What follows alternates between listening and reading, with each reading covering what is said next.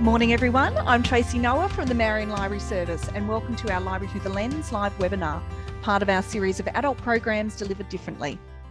This morning, thanks to Affirm Press, we welcome international best-selling author Anna Downes, whose best-selling debut novel The Safe Place was published simultaneously in Australia, the US and the UK in mid-2020. Today she will introduce us to her much anticipated second novel, The Shadow House. Anna is joined today by Sydney-based author Ashley Kalagian Blunt. Her debut book, My Name is Revenge, was a finalist in the Carmelbird Digital Literary Award and was shortlisted for the Woollahra Digital Literary Award, and her memoir, How to Be Australian, received a 2017 fellowship from the Catherine Susanna Pritchard Writers Centre. Please feel free at any time during the presentation to type questions you have into the Q&A or chat feeds on your screen, and Anna will answer these at the end of her talk. Now, please sit back, grab a cuppa or glass of wine, and please welcome special guests Anna and Ashley. Thank you so much, Tracy. And hello, everyone. I'd just like to acknowledge that I'm speaking to you today from the lands of the Gadigal people of the Eora Nation, and I pay my respects to elders past, present, and emerging.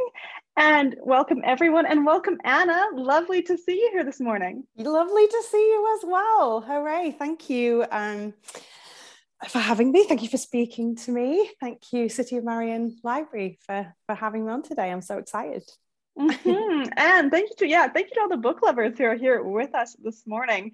I'm super excited to get to share this time with Anna Downes, because not only is she an internationally published author, her books translated into multiple languages, but she is also a mom of 2 young kids. She's got a lot on her plate, and it's just very, very special to get to spend time with her and pick her brain about her incredible new book and her writing career and all things Anna. So, thank you. Welcome. Thank you. I was just going to say, speaking of the young kids, just a heads up that my 5-year-old daughter is at home with me today. And so if we do get a special guest appearance, just, help me roll with it. Yeah, it'll be fine. Now, you said that you sat her down and you talked her through what constituted an emergency in terms of this time. Now, If I want a cookie, Anna, is that an emergency? It is not, Ashley. It is not. It is not. But what she did say was, she said, what if a fire jumps onto the table and then spreads and then goes onto the cushions? And I said, yes, that is an emergency. So, cookie, no. Fire on the table, yes. Okay, those are clear guidelines. Toilet stuff is kind of in the middle. That's like a gray area. We talked about that. So we'll see what happens. She might pop her head around the door. Who knows? All right. Well, we're going to get into everything about the Shadow House. But first, I thought we could start. I'd love to hear about your early relationship with books and reading. So do you have memories of when you were a young kid, first learning to read, the first kind of books you fell in love with? Yeah.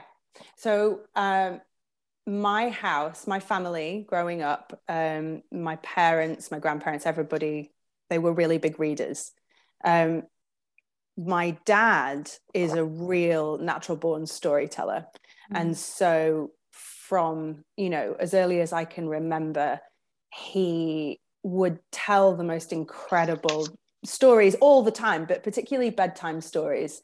And I specifically remember a lot of Roald Dahl, but with all of the accents and full performances. I'm kind of tucked up in bed and he's doing Danny the Champion of the World with these fabulous Birmingham accents and Fantastic Mr. Fox. And I remember, even now, when I read Fantastic Mr. Fox to my kids, I can smell roast chicken. I can taste like apple. I mean, at the time, obviously it wasn't cider, it was apple juice, but I have such visceral memories of my bedtime stories. I started reading quite quickly, quite young. I remember the first book I ever read by myself was a sort of like a little, do you remember those Ladybird, or was that a British thing? Little Ladybird classics. They were like first reader versions of, Alice in Wonderland and stuff like that. But the first one that I read was The Wizard of Oz. So that that was the first one that I read by myself. And I remember completing it and taking it downstairs and just went, I just read a book. I have no idea what age I was, but I remember it being quite young. And then, you know, from then on, as a child, as a adolescent, at all ages, I was always just, you know, the girl with her head in a book. My grandparents would tell me off endlessly for sneaking a book down to dinner and reading it under the table in my lap. So always a voracious reader and a kind of lover of all genres. I went through a huge fantasy phase when I was in my teen years. Terry Pratchett was like God to me. I would line up at his signings, you know, whenever he passed through town. That was incredibly exciting. Wow. Yeah. Oh, don't even talk to me, because I had a huge collection of his books. I had so many signed first editions of his work. And my mum, when we moved when I was like 9 or 10, and she was like, you've got to get rid of all. Oh no, this has got to be way after that, 9 or 10. It must have been when I went off to university.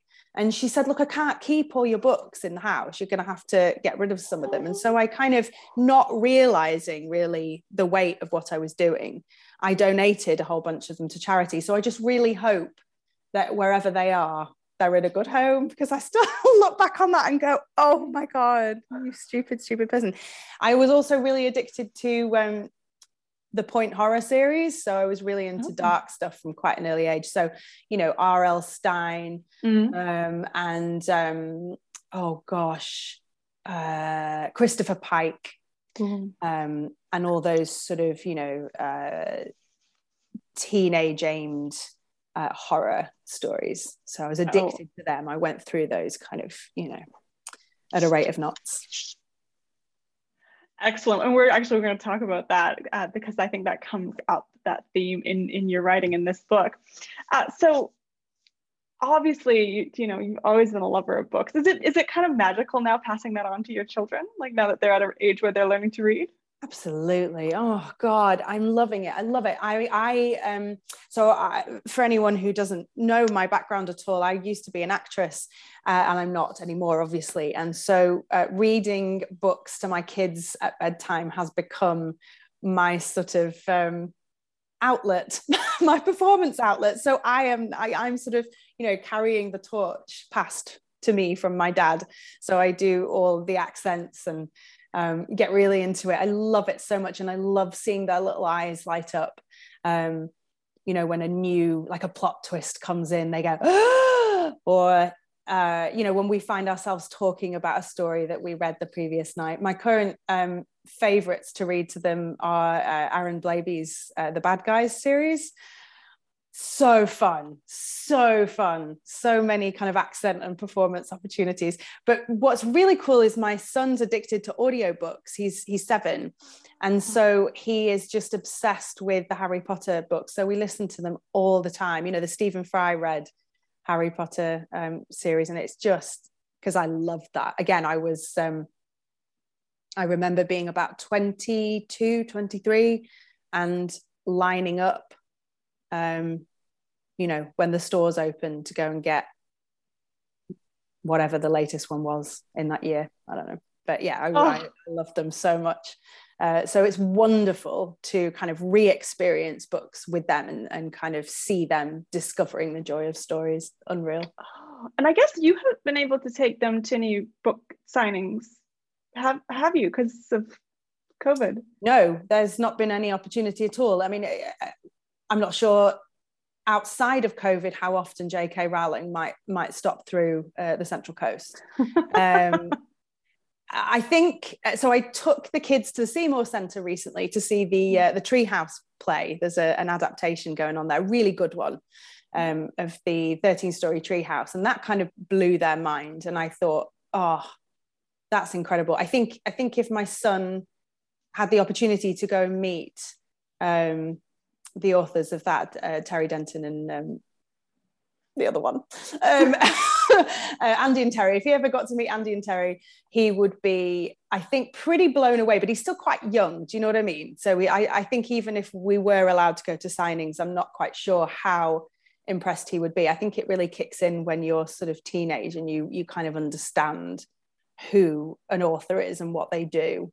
At least it was for me anyway, meeting Terry Pratchett. Oh, I believe it. Yeah, I grew up in a really small town, so like I didn't even know that you could meet authors. That wasn't a thing and my parents also weren't readers, so there was a huge gulf. But yeah, that sounds like an amazing. I didn't know that. That's incredible that you met those authors when you were so young. It's been wonderful. It was like an author stalker. And we love those. We do love them. Love them. All right, so it's pretty obvious that there was a lot of motivation for you in terms of your love of books to become a writer. But I wanted to ask you in your own words, what made you decide to write? Like, you're obviously a very creative person. You're a storyteller. You used to be an actress. But what was it about writing specifically that made you want to sit down and dedicate the serious time to actually become a writer? Oh, that's a question with a lot of different potential strands. I think, so what made me actually want to write words as opposed to tell stories in any other way was because I found myself in a period of my life where I'd left acting behind for a multitude of reasons that I won't go into here, but I didn't have a creative outlet, and the creative autonomy that comes with writing really appealed to me. So it was the appeal came more from being able to create on my own, in my own space, on my own time. Whereas when you're acting, you need collaborators, and often you need permission in the form of employment to practice your craft. So it's quite frustrating, but writing so much less so, because you can do it whenever you like. And then it was just a hobby. And then I think I just loved it so much and enjoyed it so much, but it made so much sense to me. The more I learned about how to write a book, how to use your words, how to construct sentences, how to plot, it just made sense. And I was very spurred on by all of those things. But why write at all? Why tell a story at all? Why did I kind of feel the need to create anything at all? Fill that void with anything. I think comes primarily from a sense of awe. The awe that you get when you're a child reading Terry Pratchett or whoever. As a teenager, when you go to the theatre, as a young adult, when you encounter the first book that really sweeps you away and helps you understand who you are, that awe, for me, I wanted to roll in it and be in it and live in it and replicate that feeling for other people. Then I think that awe moves into kind of self-processing, self-discovery, self-excavation. It kind of moves inwards, and you start thinking, well, how specifically does it apply? Does this story apply to me? And oh my goodness, how interesting. Like, I never realized I was this kind of person, and this is why I do these things. Oh, wow. And you start, through the writing, there's a real process of peeling the layers away and discovering yourself.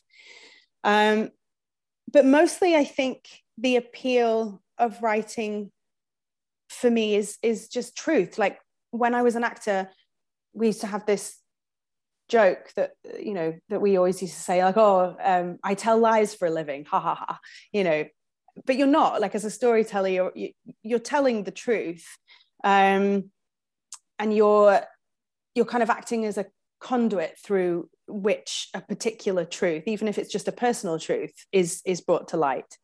And I mean, as we know, words and stories are extremely powerful in terms of shaping ideology and identity. And I think that with that sort of truth telling, you've got a real opportunity to bring something new to the global conversation, to the, you know, to whatever conversation. You have an opportunity to kind of pick up a stone and see what's underneath it and show people and say, look, this is new.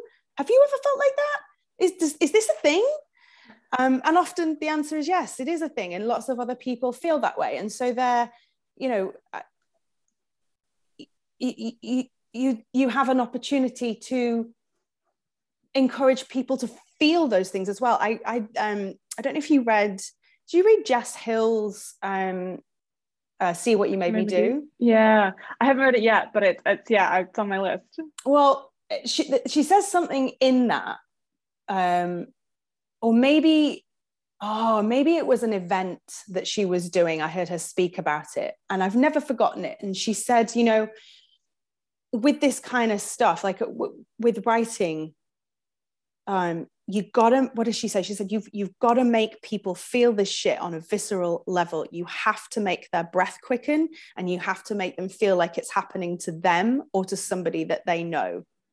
And she's obviously, you know, talking about that in relation to domestic violence. And I'm not an activist. I'm not Jess Hill, but I do think I've always really felt that responsibility keenly and gravitated towards it. I think it's a responsibility I take really seriously. And it is one of the main reasons that I want to write. I think you know, to move past the cliches, to move past your own ego, to kind of join other like minds to say, look at the world and this thing that we've always known, but what's behind it? What is this in this corner?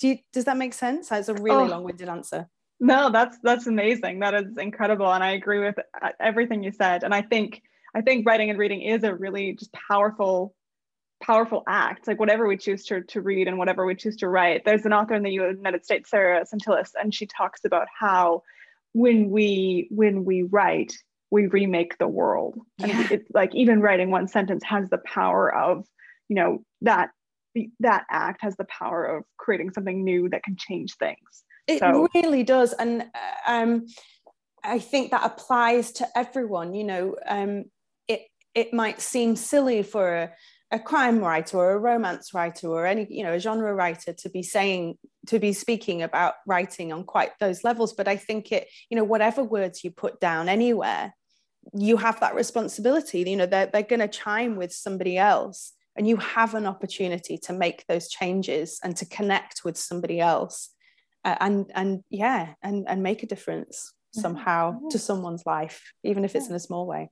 Oh, I love that. Okay, well, let's talk about that in connection to the Shadow House. So this is your second novel, and you can feel that power in Anna's writing. You can feel the power of feeling things on a visceral level and feeling like her worldview and the world that she, you know, wants us to inhabit in her beautiful writing.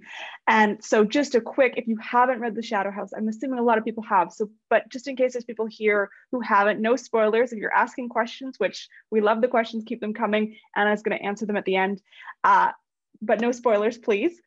But just a little introduction to The Shadow House. If you haven't read it yet, of course you have to, because it's fantastic. So it is about a single mother. Her name is Alex, and she lives in Australia. She's got one teenager and a baby. She's got a very young baby, and the book opens with her in the car with her two children, and she has just arrived at this place. She's never been there before. It's an eco village. She's there to start a new life. She's escaping a dark past, an abusive relationship. She needs a place where she feels safe and secure, and she thinks this community is going to be it. It's got this incredible charismatic founder. His name is Kit. He happens to be single, and so she's trying to settle into this new place. She's meeting everybody. She's trying to figure out how she can make this place work for her.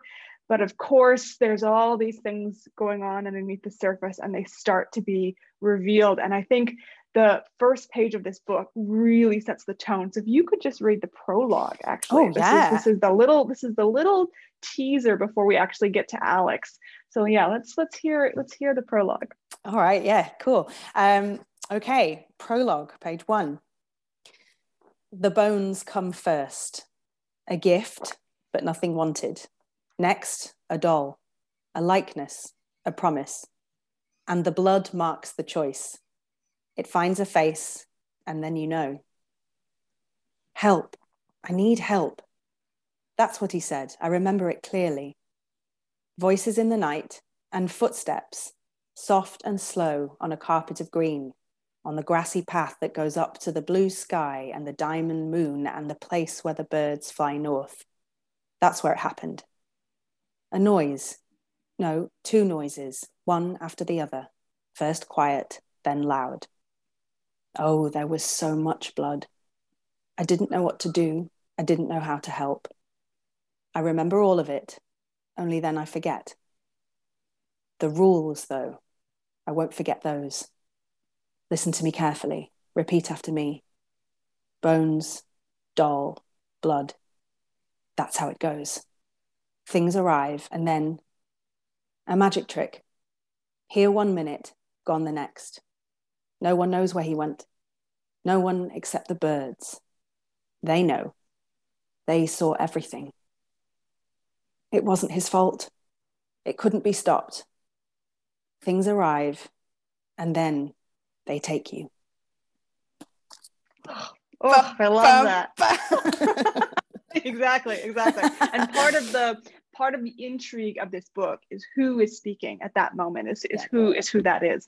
And that just sets up this mystery and this vibe that run through the story. And we start to get little insights into what this person might be talking about. So at the core, though, of the Shadow House is this question of parental fear. This is really a book about Alex and her children. And I think this question of parental fear is, I suspect, what was driving you really when you were engaging with this book. And then I think this is what we're talking about when we're talking about the power of writing and reading to engage with real issues. Even in, a novel that's as gripping and beautiful as The Shadow House, there is these very real world questions going on under the surface. So did you start with that theme of parental fear in mind? And maybe you could talk a bit about that in terms of the context of the book, in terms of Alex and her two children. Yeah. Well, I guess it's important to note that it was written sort of while COVID was kicking off and we were in lockdown, and so I think there was a whole lot of confusion and fear that was kicking around my body anyway, which contributed to it. And we're all going through such a significant time where we lurch from moment to moment. We don't know what's coming. There's no blueprint for this. Globally, that's the case. And I think that's a very fair and accurate description of parenthood. You sort of have other people's experiences as a blueprint, but each person's experience and circumstances are so unique that there really is no blueprint. Each child is very unique. I early on, when I was kind of coming up with the idea, I read a really amazing book by an American nonfiction writer called Kim Brooks, it's called Small Animals: Parenthood in the Age of Fear. And it really struck a chord with me. Basically, it's an exploration of how we're living in an age of risk and awareness of risk, and how as parents, there are so many social structures and systems in place, and cultural expectations and new norms that mean that we are very exposed, we are very judged, we're very critiqued, we are so aware of every risk that's involved in everything, and it's making us crazy, basically. And it's also really counterintuitive in terms of what we need to do personally within our own family units for to help our kids thrive and to nurture them and to nurture ourselves and as parents. So it it really struck a chord with me, because I did kind of think, yeah, you know, I'm really anxious about everything when it comes to my kids. I did have postnatal anxiety after the birth of my second child. It was largely, I think, to do with kind of extreme sleep deprivation, but there was lots of other things at play as well. I think, you know, some of that was to do with information saturation. You know, we're so aware of the horror stories all the time, you know, with a baby, you know, don't let them sleep in a particular way or they might die. Don't let them go anywhere near wires or they might die. As they grow up, don't let them eat these kinds of foods. They might have an allergy. Don't let them climb a tree. They might fall out and hit their head. Don't let them do this. Don't let them do that. You know, and then I remember talking to lots of people about being a parent of teenagers. And almost everybody was just like, oh, you think having babies is hard. You just wait. Oh, it's horrendous. And that just put the fear in you know, into me as well. And I'm going, you know, the reasons for that tended to be a kind of a very frightening loss of control in a world where technology is king. You know, technology was a big thing. Screens were a big thing. Parents of my generation didn't grow up with the internet. We embrace it, but we don't fully, I don't think we don't fully understand it, or at least not as well as our kids do. They're learning to speak a different language that we will never speak. And that for me, you know, I started turning that over in my head over and over. And yeah, it just made me think how quite often the things that we do as parents to protect our children from perceived threats can often be more harmful than said perceived threat. So it is an exploration of my own personal feelings. It's an exploration of the things that I've heard. It's an imagined reality for somebody that lives within particular personal circumstances. It's an exploration of how Alex's fear meets the fear of other people as well. It's an exploration of how our stories are passed down, fear is passed down, and what that creates and how it kind of mushrooms. It can be a whole, you know, a whole thing that starts from this very small concern that then becomes something much bigger. And then, of course, sometimes the perceived threats are real. They are real. There is kind of horrendous danger out in the world. And we do, as parents, need to be very careful. There is reason for the fear. It's not unfounded. So.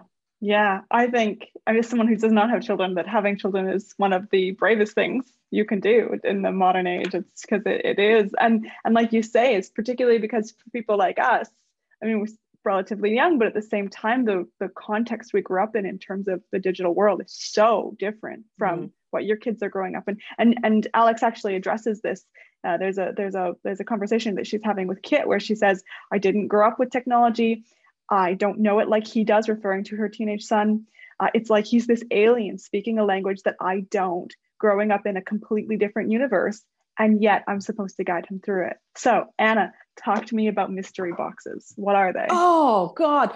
Yeah. So in the book, Alex's teenage son, she becomes slowly aware that he has these videos online that she didn't know about.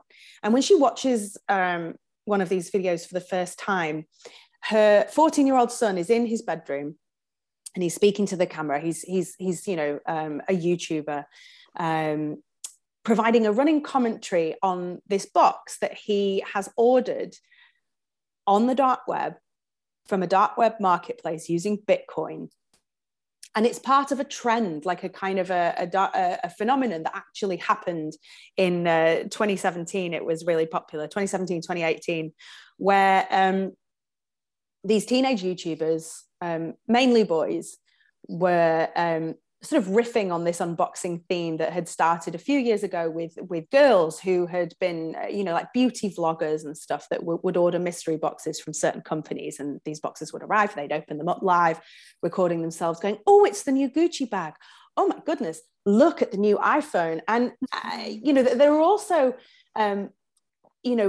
toddler versions of these where, or maybe not toddler, a bit older, sort of 5-6-year-olds are opening toys. My son was addicted to them when he was about 3. He was just like, I want to watch that one again. And it's just kids opening presents, opeing toys, and then playing with them.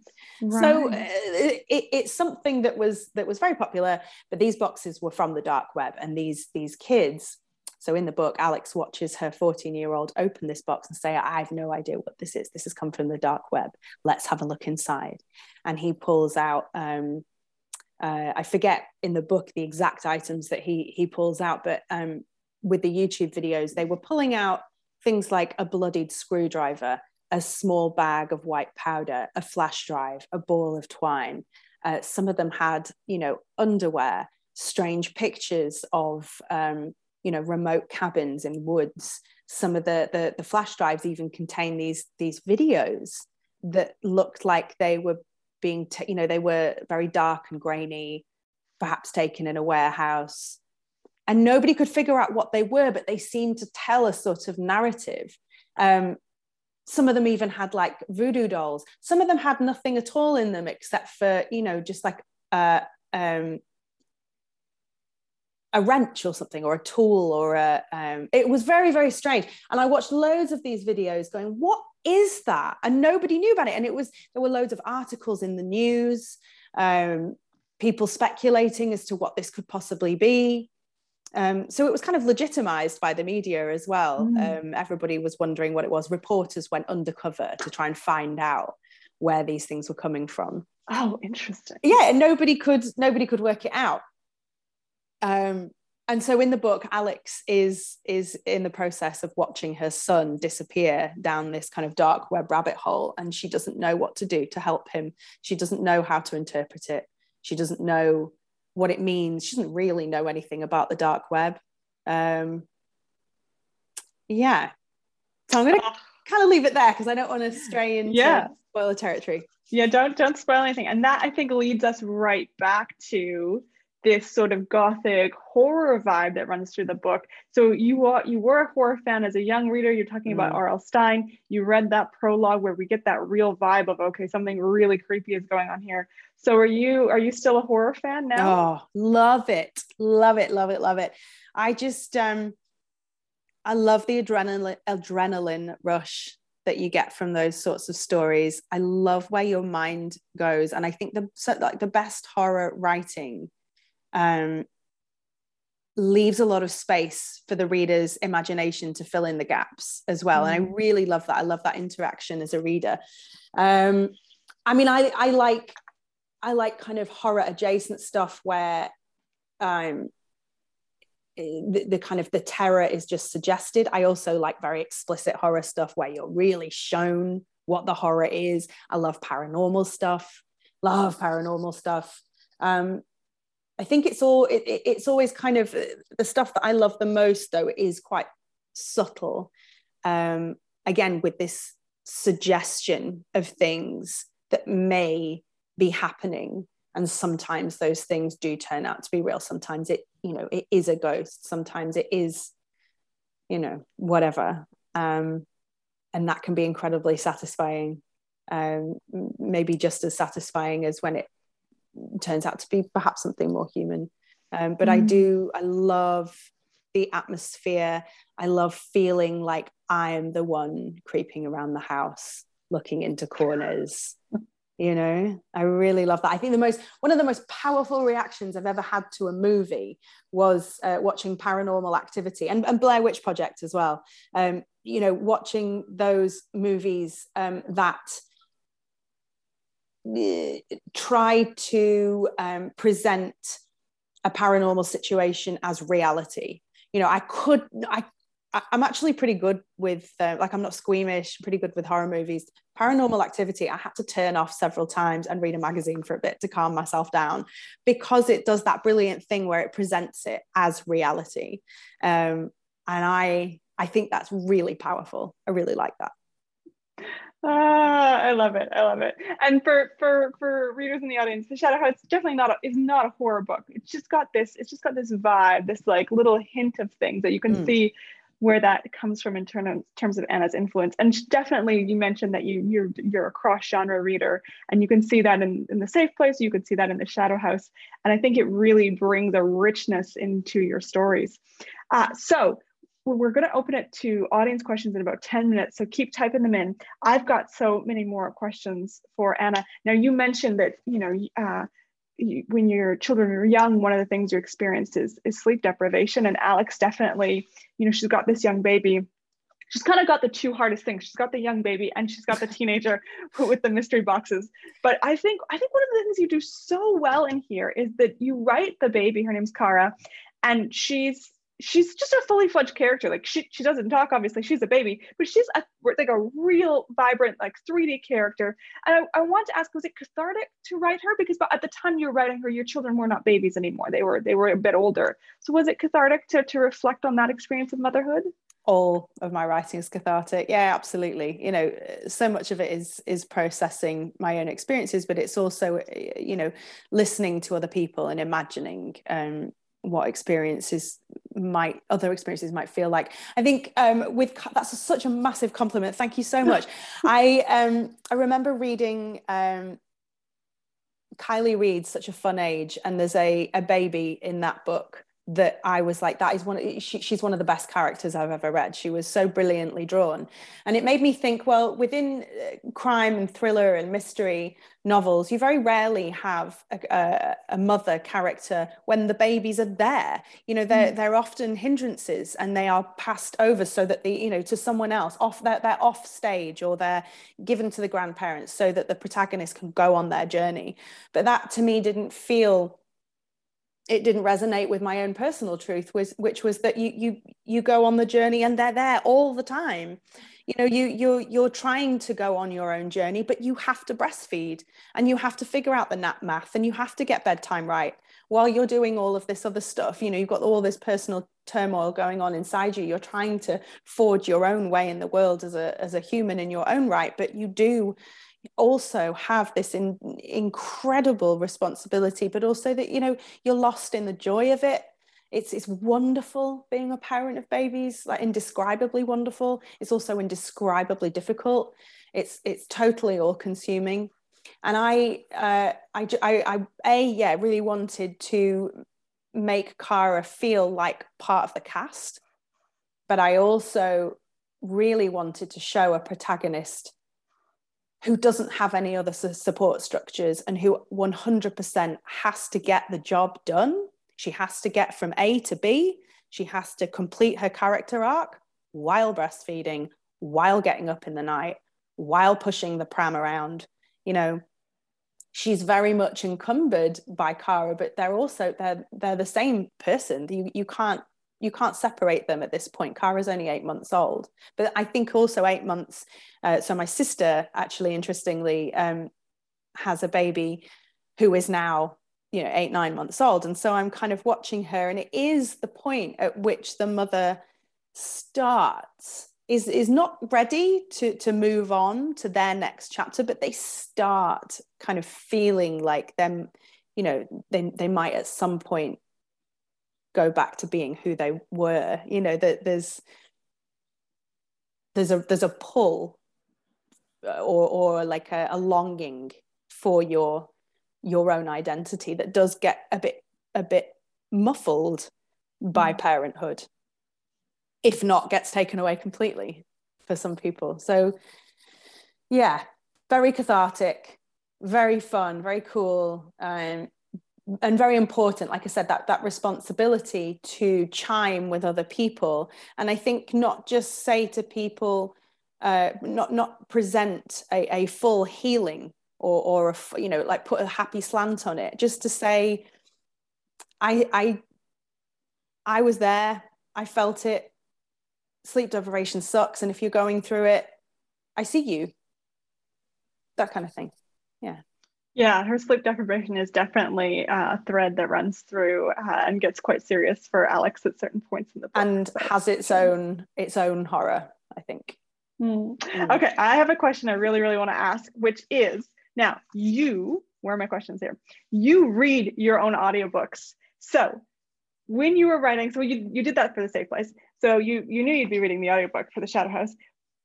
Did that influence the writing? Were you thinking about the characters' voices when you were creating this cast of characters and when you were writing the Shadow House? I don't think specifically in terms of writing it for audio, like what is this going to sound like kind of thing. But I do think that it's helpful when crafting dialogue, particularly. I think it forces you to interrogate your dialogue and to create something, to challenge yourself to create something really fresh, because you know it will be spoken. And if you are the person that has to speak it, you're like, well, I have to make this realistic. So I speak a lot of, when I'm writing those dialogue scenes, I speak a lot of those conversations out loud. I sort of play the characters, so to speak, just to kind of see how that might translate if it were read on audio, or if it was a play. I know that Tana French does something similar. I read that she said once in an interview that she does something similar, and she says to herself, well, if I was an actress given that line, would I want to say that on stage? And if the answer is no, then it's not in there, it goes. So I think it's really helpful. It was helpful writing this book particular to have had that experience. And I think it makes you more aware of your rhythms as well. And particularly when it comes to rounding out your chapters, if you're reading your work aloud, which I would recommend anyone to do, even if they're not, going to ultimately read their own audiobook. But if you're reading it aloud, you can feel where the natural end is to a chapter. And you can feel if it's not quite finished. You can feel if it needs something else. And I think it's a different feel to when you're reading it on the page. Like reading it silently, if you know what I mean. Yes, yeah. Absolutely. That's so interesting. And when you and I have talked before about how your acting career has influenced your writing. And I think that is, why your scenes are so powerful and so gripping, is I think that you are sort of embodying them as you're writing them, but you're drawing on that expertise that you developed in your earlier career. And so that's all coming through on the page. And I think that's, that you were describing that scene with her, Alex, watching this video of her son, and her son's not there. She's just discovered this thing and she's watching it. And it's so powerful. It's so gripping. Okay, one more question. I've got one more question, guys, and then I'm going to let you ask all your questions. Tracy's going to handle the Q&A. But first, I just want to know, Anna, do you have some recommendations for other debut writers, other new books coming out that you would like to share with our fabulous reading audience today?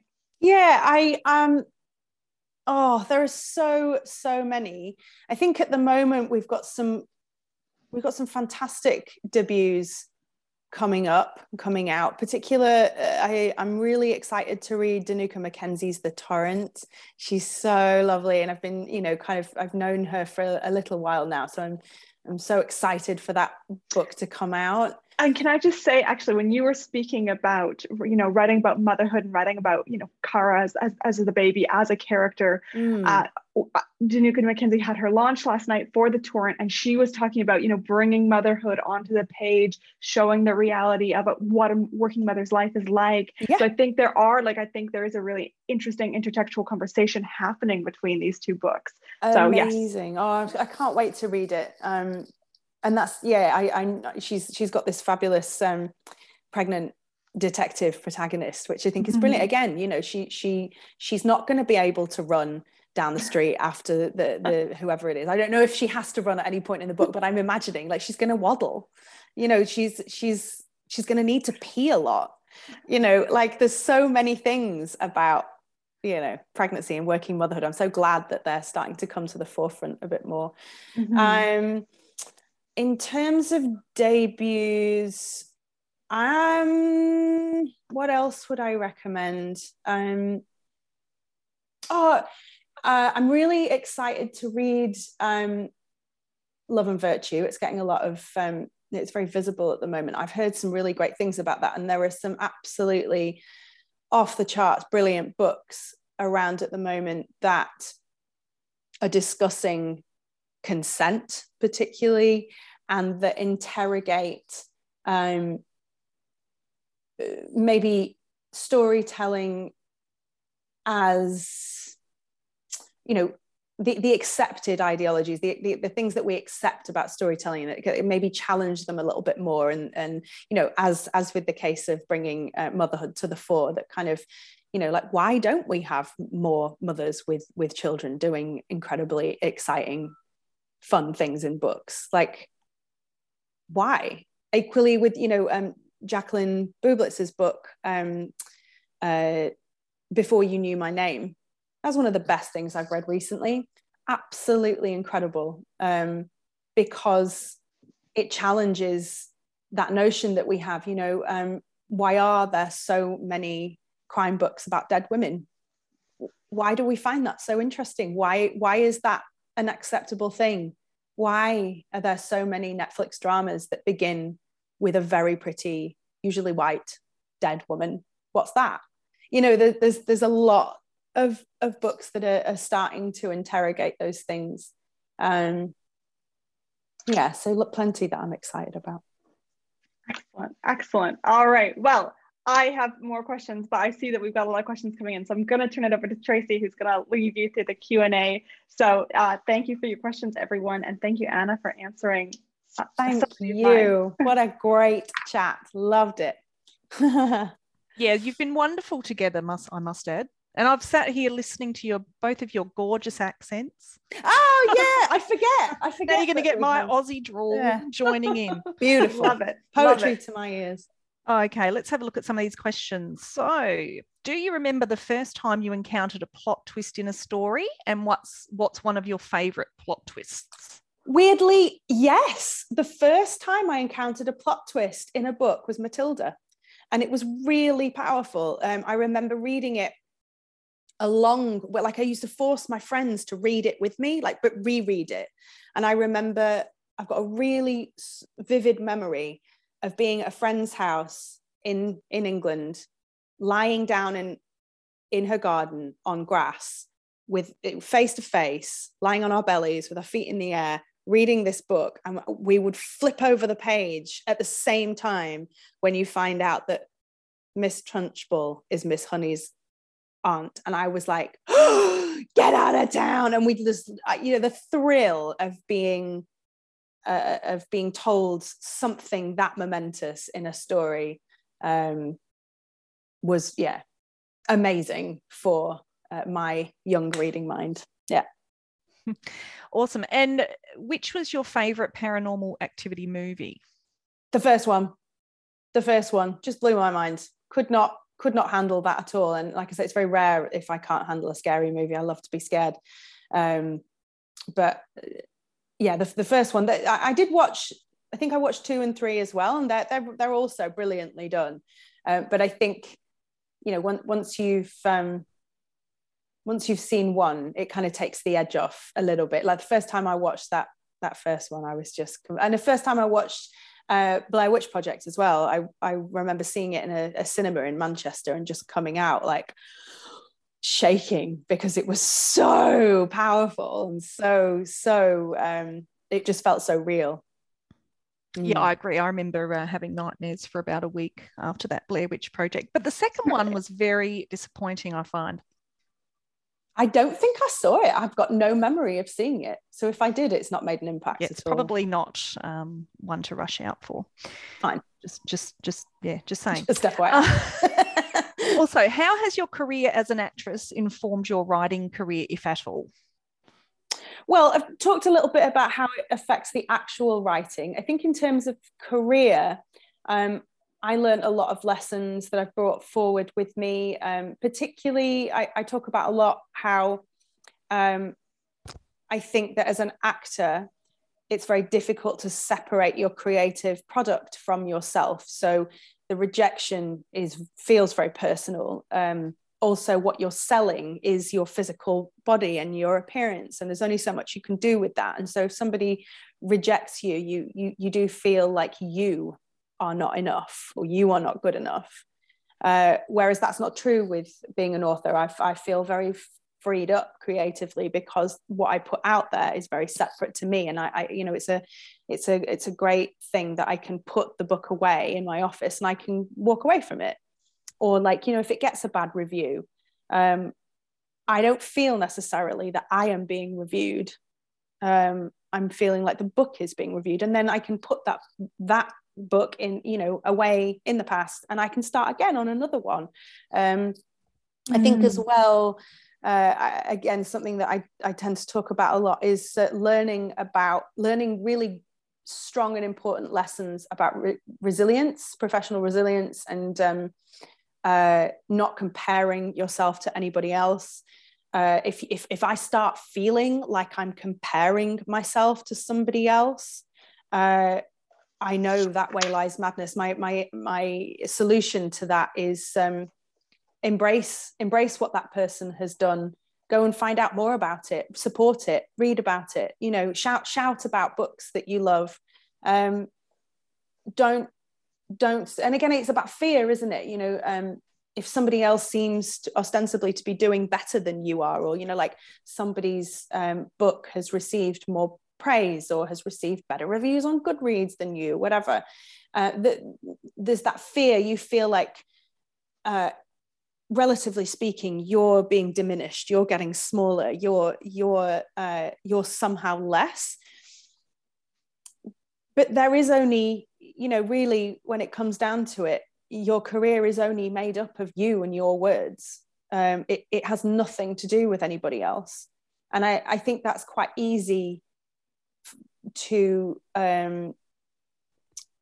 integrate personally into your career when you're a writer as well, because I mean, you would expect all writers are also readers, and as readers we want stories to be read, we want them to find their readers. So if you read a really great book, you know, even if your instinct is, oh, I'm not going to tell anybody to read that because it's going to get way better reviews than my book, you can't help it. You can't help but like sit in a pub with somebody and go, oh my God, I just read the most amazing book.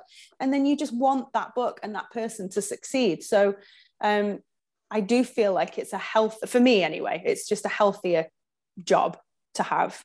And I have learned a hell of a lot of lessons. I think also just quickly that, you know, again, with that separation of you and your creative product, that with that comes a lot less emphasis on ego. Your ego is not as involved, and that's really important, I think, to create good work. Great. There's another question here from Yasuko. Do you get any inspiration from actual crime for your story? Oh yes, oh my God, all the time.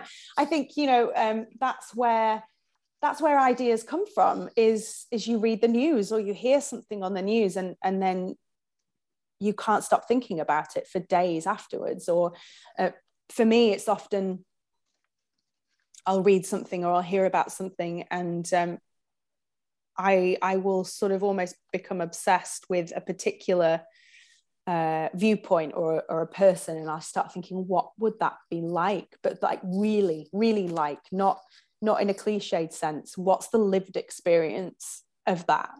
And often it's not necessarily the criminal themselves or even like the lead detective. It's like maybe the friend or the, like with Jacqueline Bublitz's novel that I was talking about before You Knew My Name, that actually focuses on the victim after death.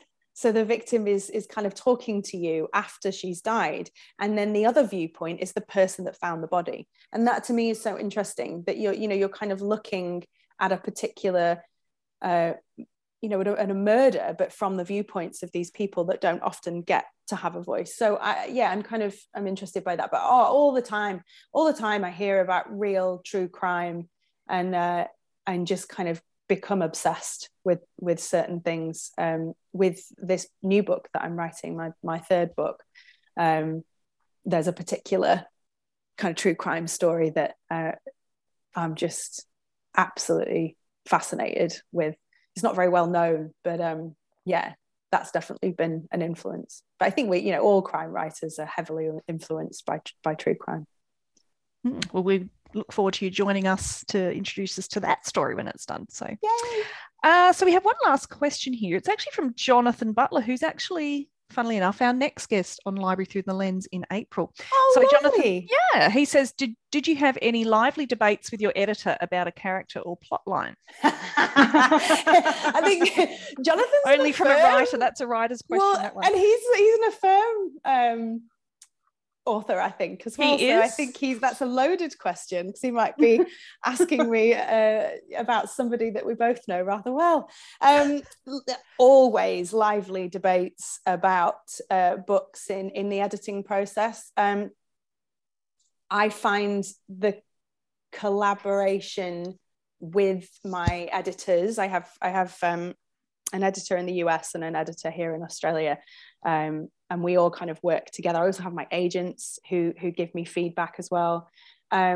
We have loads of really interesting debates, but as I say, that collaboration is so important to me and so exciting and so invigorating and energizing. I just love it so much. How it often goes is, they'll give me a note and I'll have worked so hard on this one thing, and they'll say, I'm really sorry, but I don't think it works yet. And I think maybe you might want to try this.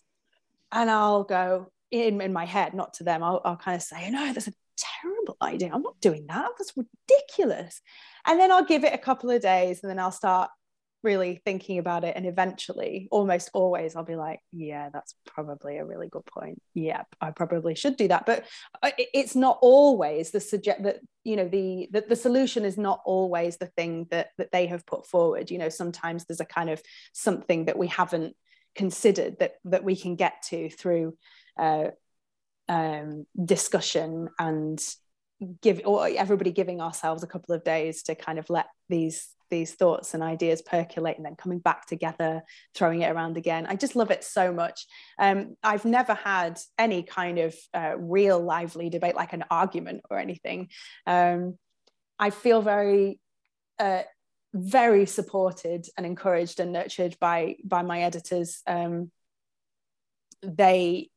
Martin at a firm always says to me, you're the boss, you're the boss, you're the boss, you do what which is kind of scary, because I think most writers are very familiar with imposter syndrome, and we often tell ourselves, who am I? Don't give me the decision. Like, who am I to do this? I'm nobody. But you're the one at the helm, and your team and your editors are the exalted, experienced professionals who are able to give you a viewpoint that you won't be able to see. So together, through these lively discussions, you can find the gold. I think the collaboration is just one of the best things about the job. Awesome. Well, that's all the questions we have from the audience, Ashley. So I don't know if you had anything else before we wrap up this morning. Oh my gosh. Wow. Do you have just any simple writing advice for anyone in the audience thinking about starting a novel? Just what would be your first couple tips for to get started for the first time? Yeah.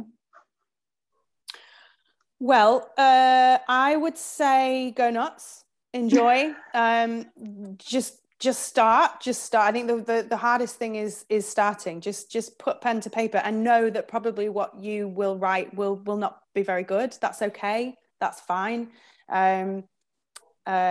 Even when writers have got many books under their belt, the first time that they start a new project, it's usually not very good, and that's okay. That's good. That gives you a place to start from. I would say learn, educate yourself. There's so much information out there. There's so much online about how stories work. I know that sounds a bit like, go find out like how stories work. Like, but even if you've got lots and lots of books under your belt, you're still able to find out new information about how stories work and why certain things work great on the page. There's just so many books and websites and courses that you can do that are really interesting. And you don't have to take all the advice.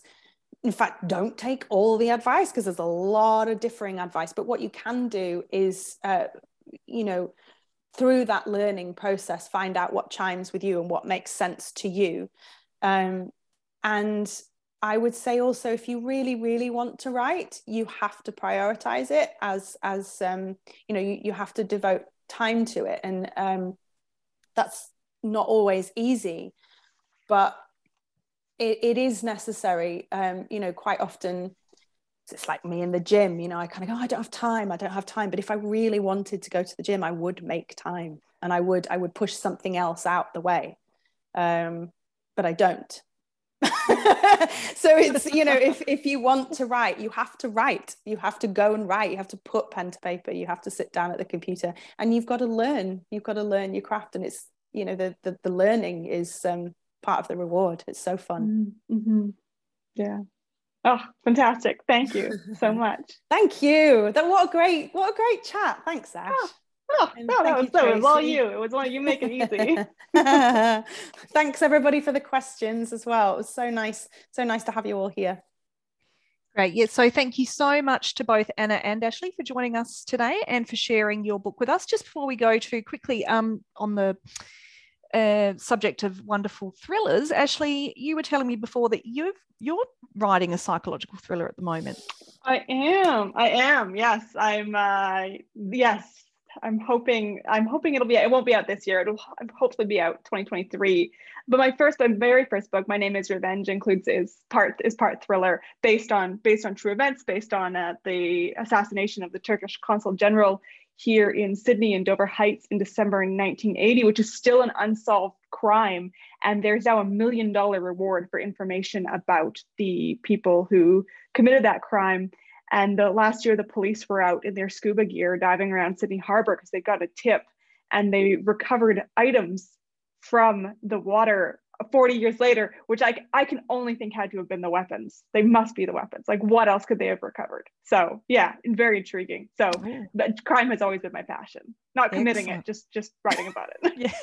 And I can't wait to read your book, Anna, and see what's in those mystery boxes off the dark web. I'm intrigued. Yes, enjoy. I really hope you like it. Yeah. So Anna's book can be purchased from any good local bookstore, or of course can be borrowed from your library. And please follow the Marion Library's Facebook page, the City of Marion website, and check your inbox to be kept up to date on all of the upcoming Library Through the Lens presentations and workshops. And as I mentioned earlier, if you haven't already registered, please join us on the 5th of April for our next Library Through the Lens webinar with author Jonathan Butler, as he talks about his historical non-fiction work, The Boy in the Dress, that was more than 10 years in the making. So that should be a great talk with Jonathan, and we do hope you'll join us in. And thank you once again, guys, for joining us, and also to our audience. Thank you. Thank you so much. Thanks, Tracy. Session. Thank you. Bye. No problem. And excuse me encouraging people to have a glass of wine when I at 11 a.m.